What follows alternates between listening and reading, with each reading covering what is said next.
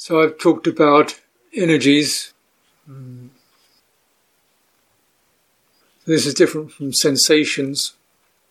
Sensations are tactile impressions, come from impact onto the tissues, nervous system. Energy is actually the very medium of the nervous system, the intelligence of the nervous system.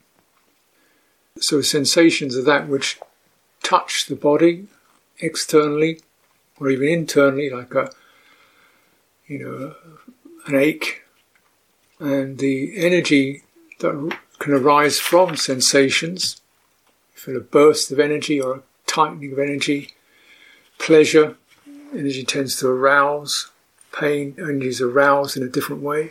So it's a different medium from sensations. And also energy, unlike sensations, energy is connected to mental activity, excitement, enthusiasm, passion, anger, joy, love, relaxation. These all have an energy to them, which we can feel bright, open, or hard, or on fire, or sunk. And these are, can be induced through the mind.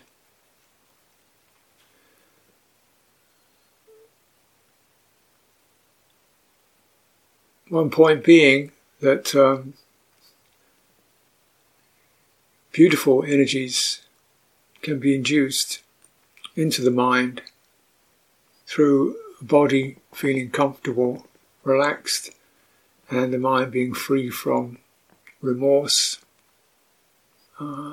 guilt, defeat, and passion. And freeing the mind from those is both a matter of mental inclination, attitude, right view. But right view alone is inadequate because there's also these latent tendencies towards passion and irritation and so forth that rise up. So often the meditator is a state of conflict. They really mean well and they want well and they encourage that, and yet they find themselves getting caught up with irritation about their partner's behaviour and so forth. And then angry with themselves or feeling defeated because they're not living up to their ideas, their ideals, which right view certainly elevates. These are definitely the beautiful qualities to aspire to and to see as profitable. So why aren't they there all the time? Because of these latencies, these latent tendencies and embedded acquisitions and anutsaya. So and asava outflows. So these has to be entered into the territory where these persist and cleaned.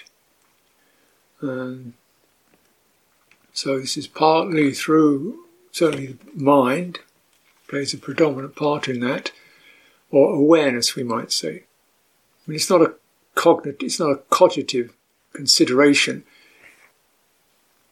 That's part of it, but we're penetrating this experience with a mind of goodwill, receptivity, and whose energy is bright, calm, cool, steady. So it's not just the idea, which is necessary, absolutely necessary, but it's also the energy is of the right kind. Where does this energy come from? Well, it's there, but most of the time we don't operate in that way. We operate through force or compulsion of some kind. And all that energy is rather blotched. So purification of this is called citta visuddhi, purification of citta, And the Buddha's saying, when my mind was purified, then I could look clearly into the nature of karma, the Four Noble Truths, the nature of the outflows, the nature of becoming, and so forth. I could see this clearly because my mind was no longer blotched and mixed up. Then, of course, the right view becomes supra-mundane right view, really looking into beyond the personal perspective, just being able to look into the deep embedded roots of mental behaviour. So purification of citta leads to purification of wisdom, clarity. Now this, if we contemplate or if we bear in mind, every mental action, every mental intention, whether it's to do the dishes or meditate, that mental action, whatever the idea is, mundane or spiritual, it carries an energy. Your mind has to operate through distributing its energy, right? Intention, impulse, means energy moves. It's moved in a particular direction, right? To accomplish something, or to still something, or to quell something, or to sustain something, or to hold back. That's still mental energy is being expended to do that. Now, what I'm suggesting is that this handling mental energy is something that takes a good degree of skill, because by default our mental energy is in secular material world. It's not personal, but it's just the universal condition.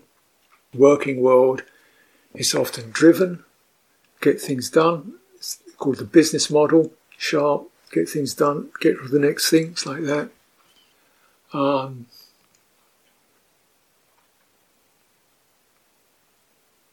It's hasty, short term, because time is important. In the workaday world, we run on clock time, which is a completely abstract notion. The body experiences time, but not hours and minutes. It experiences energies and flows and tiredness and growth and quietness and so forth, pretty organically. But we connect ourselves to artificial time and we run like a machine in the workaday world to some extent or another. Efficiency, getting things done by the right time, making sure you're punctual. This may not be frantic, but it's certainly out of sync with organic time. To do this, then, in fact, you may just be sitting still in terms of the body, but your mind is activated to an artificial state, energy, whose aim is towards the future, to get the thing done, and quickly probably, and with a certain get it done note, push it through. So if it's not working, try harder. That's, very broadly speaking, that's quite a common message that we are conditioned into. Try harder. Get there to number one quicker. Now, that energy is not supportive for meditation. If you operate like that, you certainly get the results in terms of your embodiment.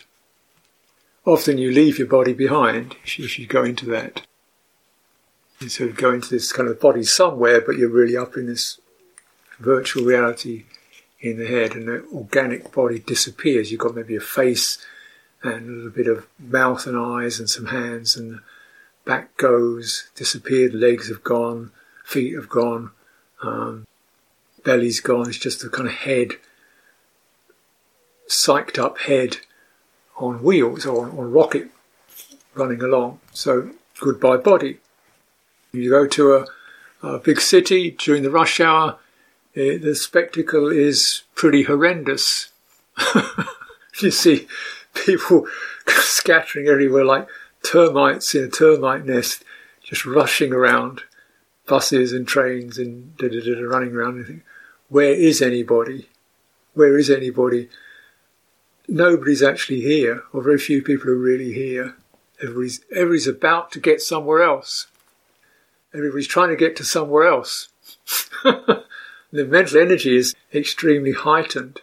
And if that mental energy is heightened, we lose receptivity, sensitivity, joyfulness, warmth,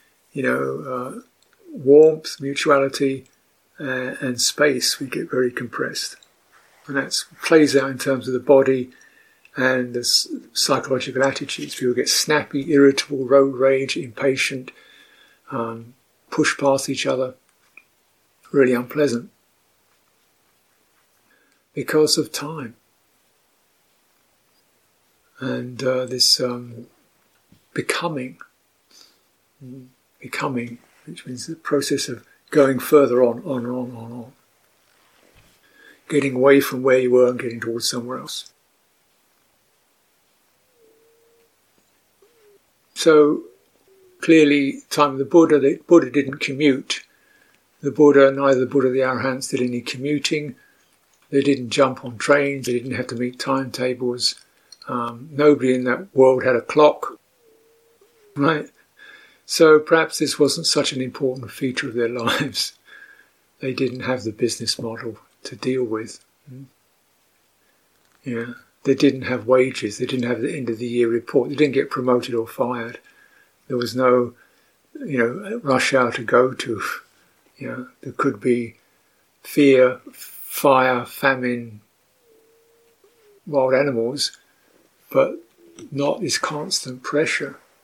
So often their minds would settle quite easily because the mental energy might indeed be contaminated with fantasies, passions, so forth, ill will, rancour, but not in this highly compressed, disembodying way. So when you come into your body, they could just, all right, this feels better. Oh yeah, right in here feels really comfortable. Let's sit in that and just let go of that. Sit in this body, within, breathing in, breathing out, let go of all that, anything of that nature. Now, that's great if you have a body. But if, you're out of it most of the time, or it's so compressed with tension and contraction, you can't get in it to sit down and relax. So you look at these things, right, you see something that is translated as concentration. So if I concentrate hard enough, I'll get in there. If I concentrate, I'll get to that point where my mind becomes calm. So you get this pressurized approach, which is rather like the business model reconfigured in spiritual terms, with the same sorts of drives to some degree. It's pointed, it's constricted, it's trying to get somewhere, and the energy is kind of got a sharp, hard quality to it.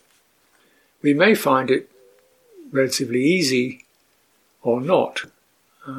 It may be the case that for many people they're already so exhausted through using that they can't do that, so the mind is just sagging because you've been doing that for the last 15 years or 5 years or so, and for 7, 8 hours, 9 hours a day you just don't want to do it anymore. So you may decide you can't meditate because you can't concentrate. This needs to be a whole thing, then needs to go back to the drawing board, redesign what we're trying to bring around. Change the mental energy. Change the mental energy and open the body. Change the mental approach and the mental energy so you can open the body, open an embodied state to experience within that a a sense of something comfortable and stable. Nothing that way out, nothing astral. We're not zipping off into some hyperspace. This is very much gut knowledge, heart knowledge, just feeling good. Yeah, basic stuff, feeling good and comfortable, everything's all right with me. Don't bother with that, don't bother with that, leave that alone. Yeah, I'm okay, right? Yeah, this is kind of earth level samadhi. And of course, it can develop, and it will develop, because the citta knows a good thing when it gets it. It's so. That's that. We'll just stay with that. A little bit of encouragement to stay with it, and to not try to make more of it, or claim it, or patent it, or market it. It's just not that. Shouldn't be that extraordinary, actually, to feel comfortable in yourself. But maybe it is. When you're worried and frazzled and angry and upset and feeling useless and why does everybody and nobody agree and people get on my nerves? Because it is remarkable to feel comfortable, in your own skin. What does that say? Yeah. What are we dealing with?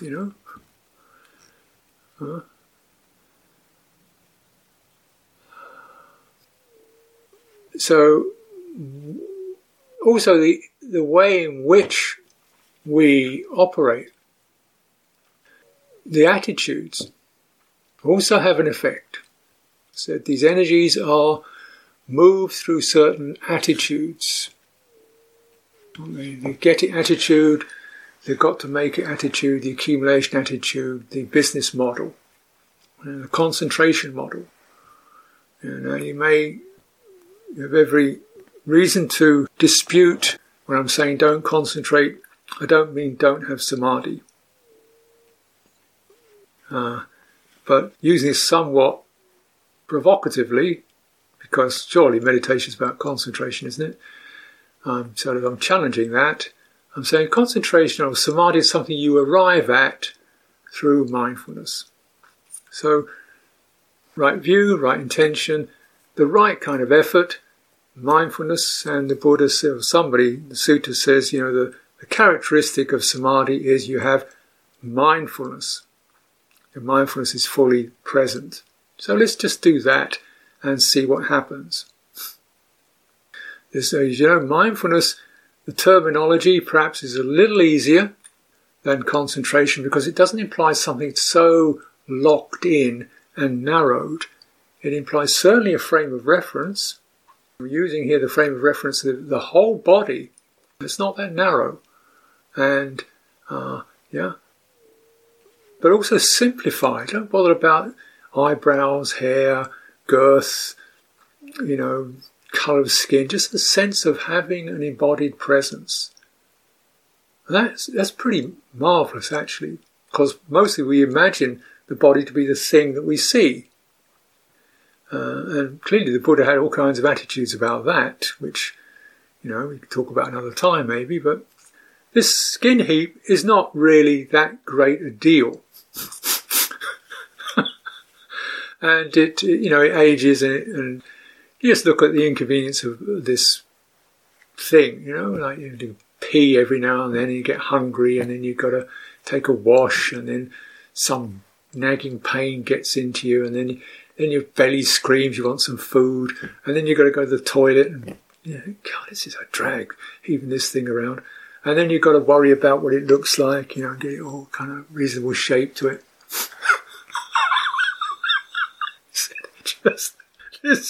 This is really not a thing to get too involved with. But within this, you got something else. You've got the body energy, which is something to get involved with. Breathing in, breathing out. And this isn't just focusing on a point of your breath. He never says that. He never said concentrate on the breath. He never said that. never said concentrate on anything. He did not say concentrate on anything. You check it out. He never said it. Why didn't he say it? Because he didn't want you to do it. So be mindful of it, which is a sense of that's that, and I'm referring to it, I'm referencing it, and how is that? And am I on theme with that? Mindfulness has certain attributes. One, it keeps excluding what's not necessary. Stay on topic, don't digress, just stay on topic. It's select a topic, stay with it, and keep the digressions and the commentaries and the how good, all that, just keep clearing that away, stay on topic. That's one thing. It repels distraction, and it also embraces, gathers around something that you've chosen for your welfare. Now, this chosen for your welfare could be a quality of heart, such as loving kindness, such as devotion, such as forgiveness, such as compassion. You can frame up around it, and those are good energies, and you can stay with those, and you feel uplifted, and maybe some of the jangle and frazzle and dullness of your chitta begins to dissolve. And similarly, body also extremely useful, because once you get into the body, you don't have to sustain bringing to mind a quality of goodwill. You don't have to bring anything to mind, really, because the body is right there. And this is what's called samadhi, is when, first of all, you kind of keep bringing it to mind. There. How is this? How is this? How is this? How is this? How is this? When it begins to be smoothed out and even, then you don't have to keep bringing it to mind, because it's right there. You're in it. And so it's something you can deeply relax. You're just in this rather pleasant flow of comfortable stuff, energy, and your heart tone of your heart is gently happy. You notice that tone of chitta then is gently happy. It's not excited, but it's free from these bristling sluggishness, these kind of defilement. And so then now you have a bright mind, citta. So that then your wisdom isn't having to constantly go around putting out fires, dealing with mess-ups, having to witness yourself mumbling and moaning all the time. You cleared all that, so your awareness can then, nice and steady, just start to notice, who is this, what is this? And there's a sense of just awareness of the base state of experience compounded. And there's no person involved, no personal circumstances involved with that. So this, you're really getting into the roots of experience. Well, give it 40 years or so, you'll get there.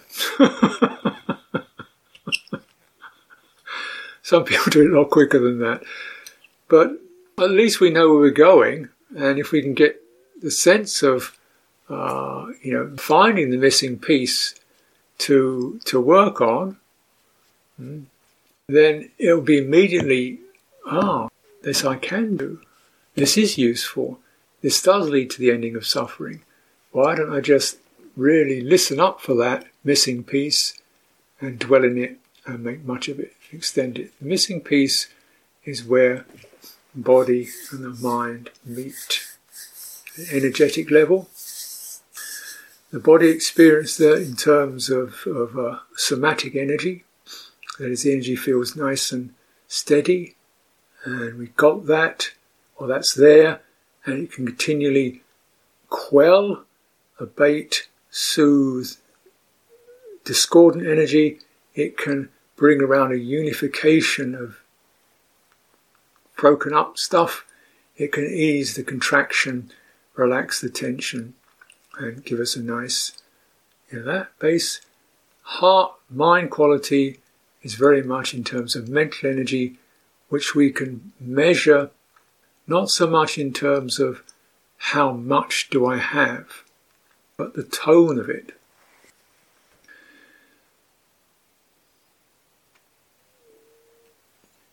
Important to recognize this because, generally speaking, mental energy is measured in terms of more is better. This is the work model. Put your heart into it. Work harder, that will be better. You want something done, work hard at it. So it's a certain driven, push forward quality to it. And if you haven't got much energy, then, well, sorry. If you're sick, well, you can't work, useless. If you're old, finished, useless. Pretty cruel, isn't it, really? But you're looking into the discourses, a lot of these summoners were sick or old or, not in good condition. But the energy we're looking at, measured in terms of heart tone, is this steady? Is it comfortable? Is it balanced? Is it receptive? Is your heart receptive? Is it so full of opinions that there's no receptivity left? What's the tone of the heart? Is it eager or is it driven?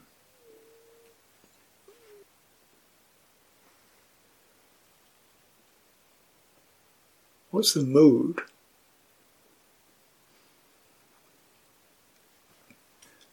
So, you find this for yourself. You can call it all kinds of things, but we're operating in terms of listening into the tone of the heart. Now it starts to get strident.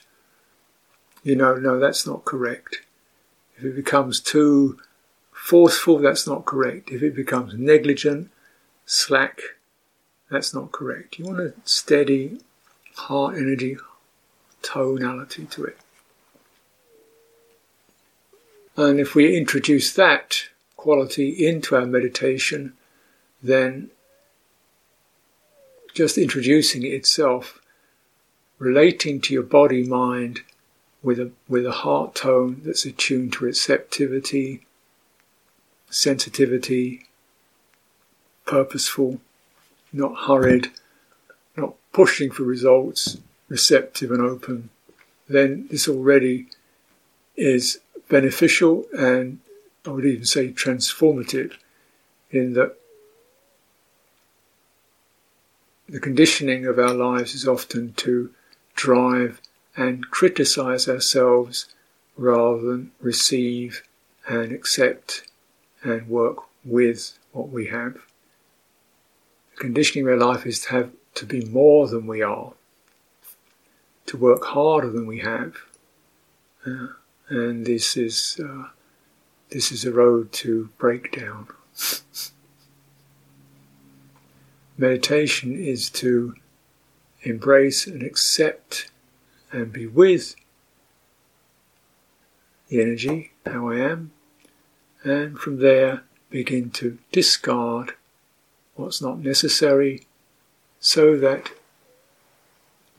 beautiful qualities will arise by themselves, and samadhi will arise by itself if you clear away the hindrances.